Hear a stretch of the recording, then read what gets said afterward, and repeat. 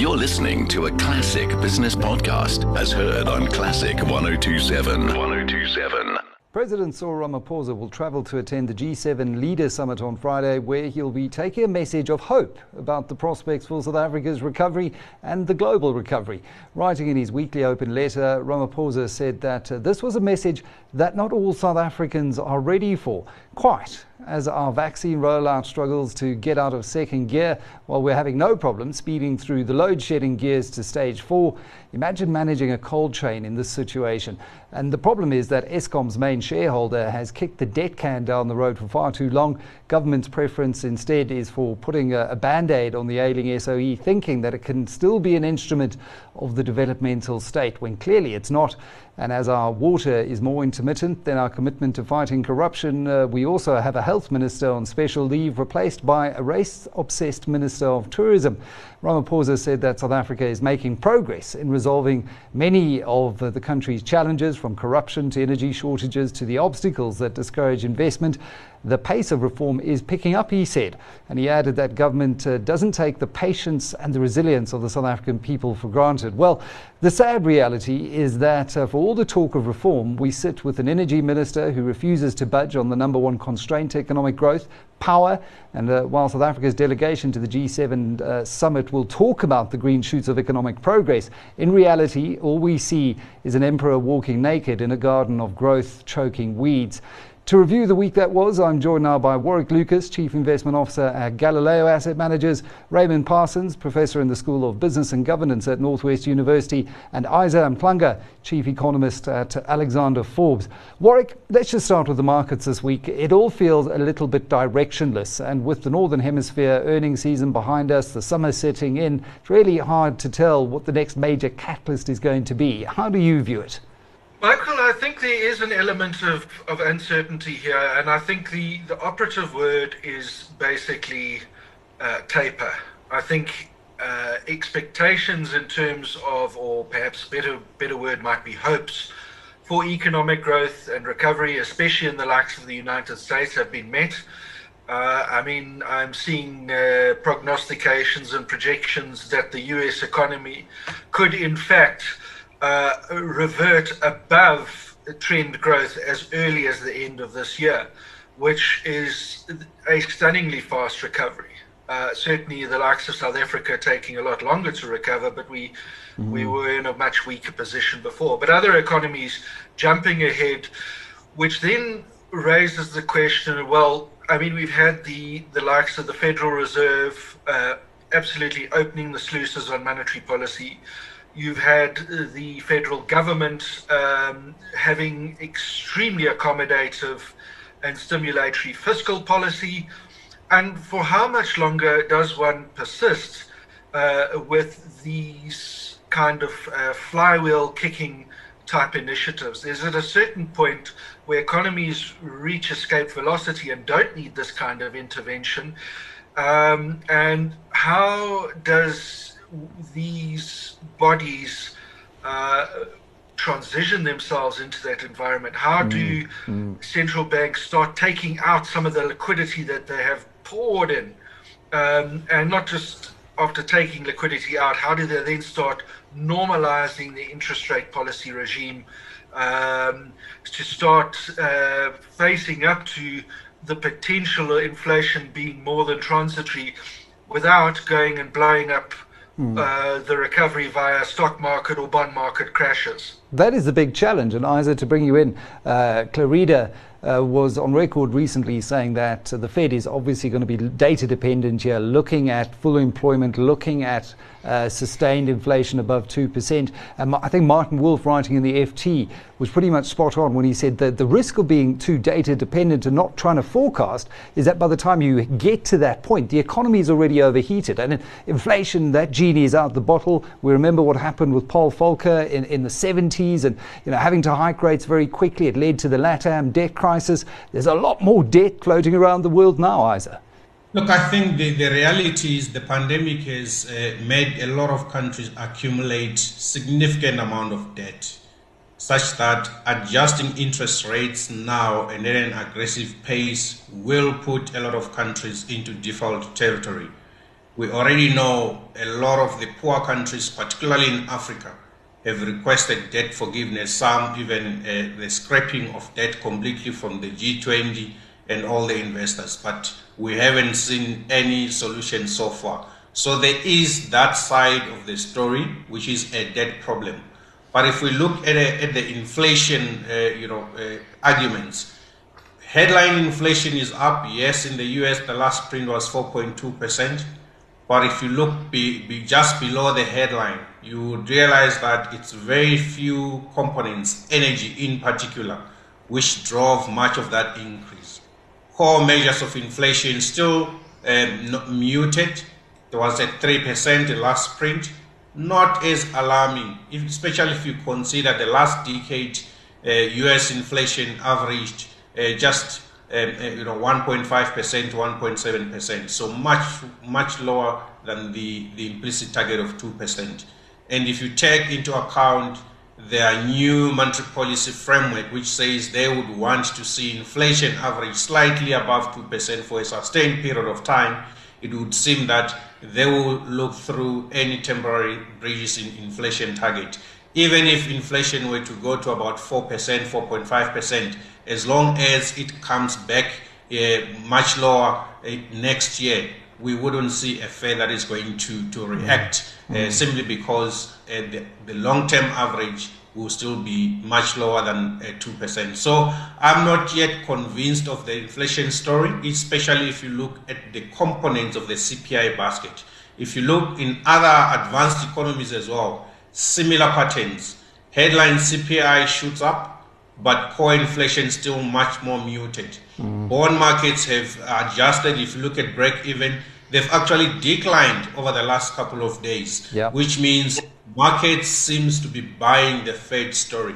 But the risk is a surprise. If we are sitting in an EM country like South Africa, we need to be cognizant of that inflation surprise that is persistent, but also of a Fed that responds on an aggressive manner like they did in 2013. That will be painful if it were to happen. And Raymond, considering what's going on with Eskom at the moment, this economy just really can't do with any more shocks. We had first quarter GDP numbers out this week, 4.6% annualized. But what we are seeing, and to both Warwick and Isa's point, is a K-shaped recovery in the global economy, not just at a consumer level, but at a country level.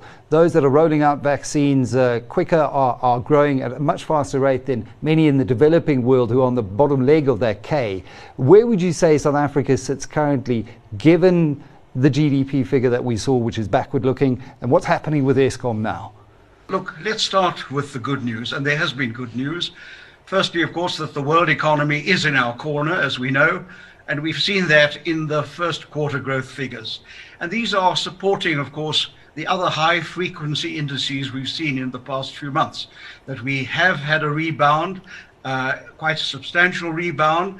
And I suspect that in the light of these figures of the first quarter for our growth, we're probably all likely to adjust our forecast for this year a little bit, maybe closer to the 5%. I think it's important, though, that these numbers come with a sort of health warning, if you would like to put it that way. The first is, it's not the labor-intensive sectors that have performed well. And that's quite important when we look at the unemployment figures, because the unemployment figures do lag. So we would like to see an improvement there a little later. And of course, there are enormous structural problems in the labor market. The second is, of course, the issue of the pandemic and the third wave and how we deal with it. And the third is, of course, Eskom. And we talk about load shedding. I think this is a series of blackouts. That's what it is.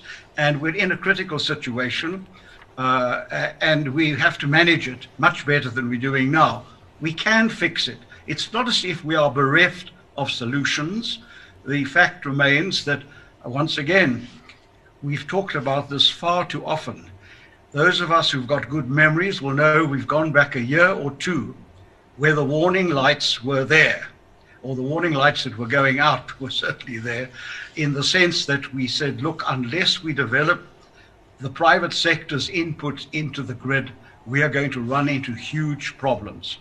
And you know, one of the uncertainties that we experience, not only with Eskom, which we've rated as the biggest single risk to our economy at the moment. It is our inability to get more things right the first time around. Why do we have to make these huge mistakes first, which have to be corrected either because we don't act or we take the wrong decisions, or we siphon off the resources that should be devoted to getting certain things right? So I think the important point now is that what the current blackouts are telling us is there is now a huge urgency in developing the private sector inputs, the independent producers, that at least you create hope. Because remember what De Ruyter said to you last week in an interview. He said, even if we were on stream and got everything right as far as Eskom is concerned now, in terms of its capacity constraints, we would still have a huge energy deficit. And therefore, we need to bring the independent producers on sooner rather than later.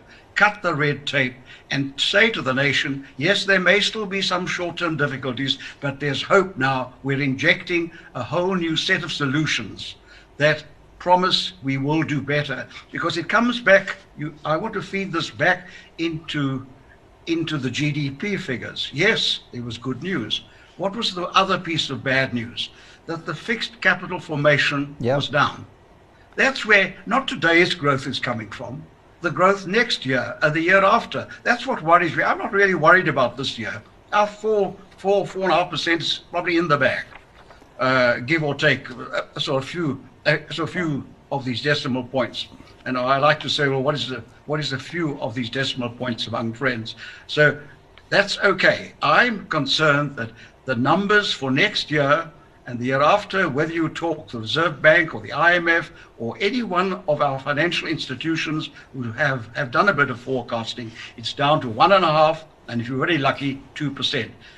What's going to drive that? It's partly to get the Eskom situation right, but linked to that is to be able to offer the policy certainty, not only on the energy front, but elsewhere, that will lay the foundations for translating this wonderful 4.5% into something sustainable that looks better than 1.5% or 2% over the next few years. And that brings you back to the investment sentiment issue and the necessity to get your private fixed investment up in order to underpin the growth you want in the years ahead. Yeah, but you're only, what you want this year. Raymond, you're only going to do that if you actually have a Minister of Finance who understands the urgency of the situation. And well done, Mr. Mantashe, on getting your MBA.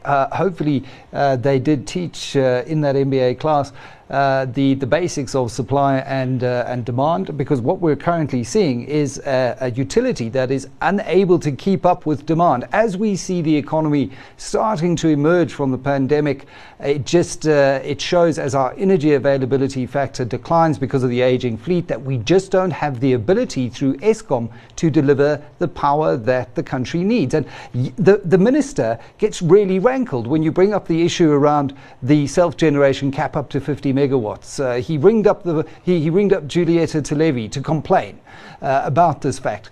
In an interview with Judge Dennis Davis, the CEO of Eskom, Andre de Ruyter, unequivocally said that if we relax the regulatory system to 50 megawatts, we could get a lot on the grid in a year. Well, that was put to him by Judge Dennis Davis, and de Ruyter just said, I'm going to stay in my lane.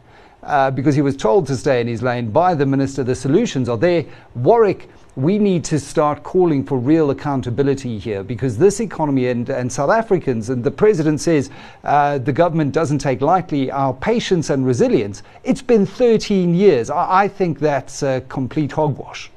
Totally, Michael. I mean, I think you're preaching to the choir on that. I think the question is, how is one going to get accountability if it's not coming through the ballot box? Hopefully then one gets accountability through other kinds of civil structures, or at need, I guess, you might get to a certain point where a series of lawsuits, as we've seen happen with incompetent municipalities, eventually forces the state's hand. I really would hope that we can get some voluntary change before we get to that sort of drastic situation.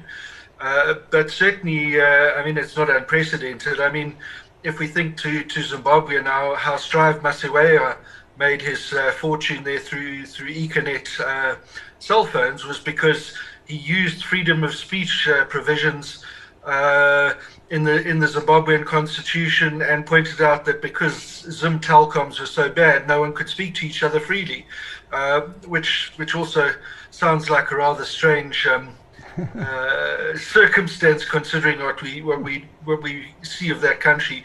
Be that as it may, I mean, if we look at our GDP breakdown, I mean, all the action has happened in sectors that aren't really going to pull SA through, as Raymond was pointing out. The labor and the unemployment solvers like manufacturing and construction really were absent from the party. That bothers me. Yes, I could like to draw a distinction between business confidence and investor confidence. Yeah. Because someone will say, but look, the latest survey of business confidence is up. Quite rightly so. Based on the high frequency data, I would expect that.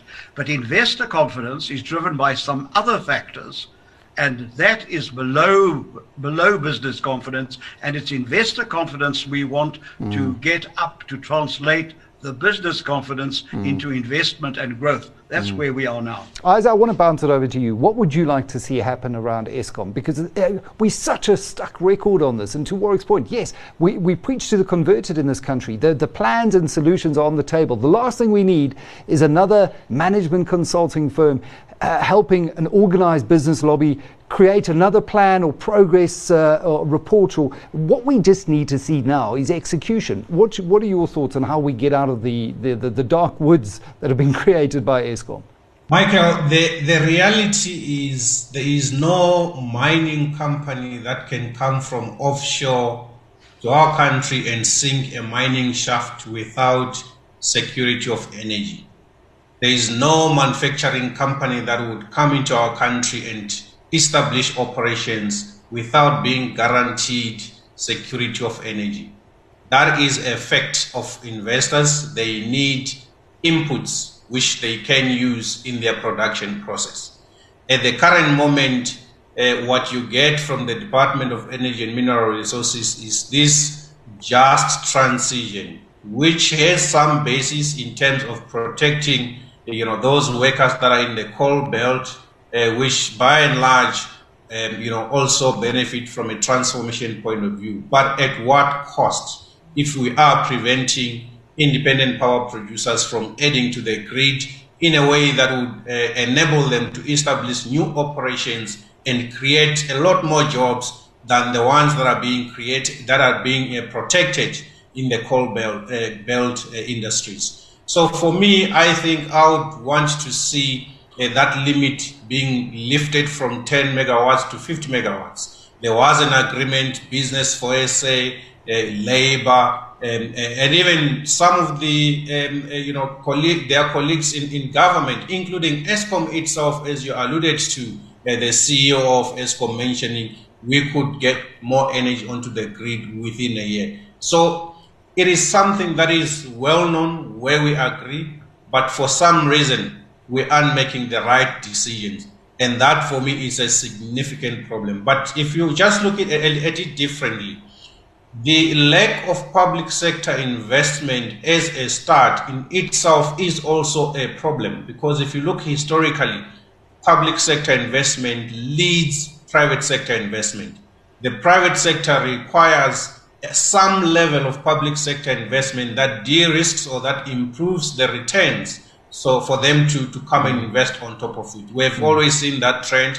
That trend is well established in many other countries. But if you look at the recent GDP numbers, you have seen public investment collapse by 28%, which means we have already moved in a wrong way from where we want to see public investment, which underlies private investment. So you take that fact of public investment plus lack of energy, in addition to the many missteps that we are making in other policy areas, it doesn't do well to actually incentivize investment going forward. Yes, business confidence is up, but it is up in the wrong spaces. It is up in retail, it is up in vehicle dealers, all sectors that are consumer driven, not necessarily sectors that will stimulate construction and manufacturing.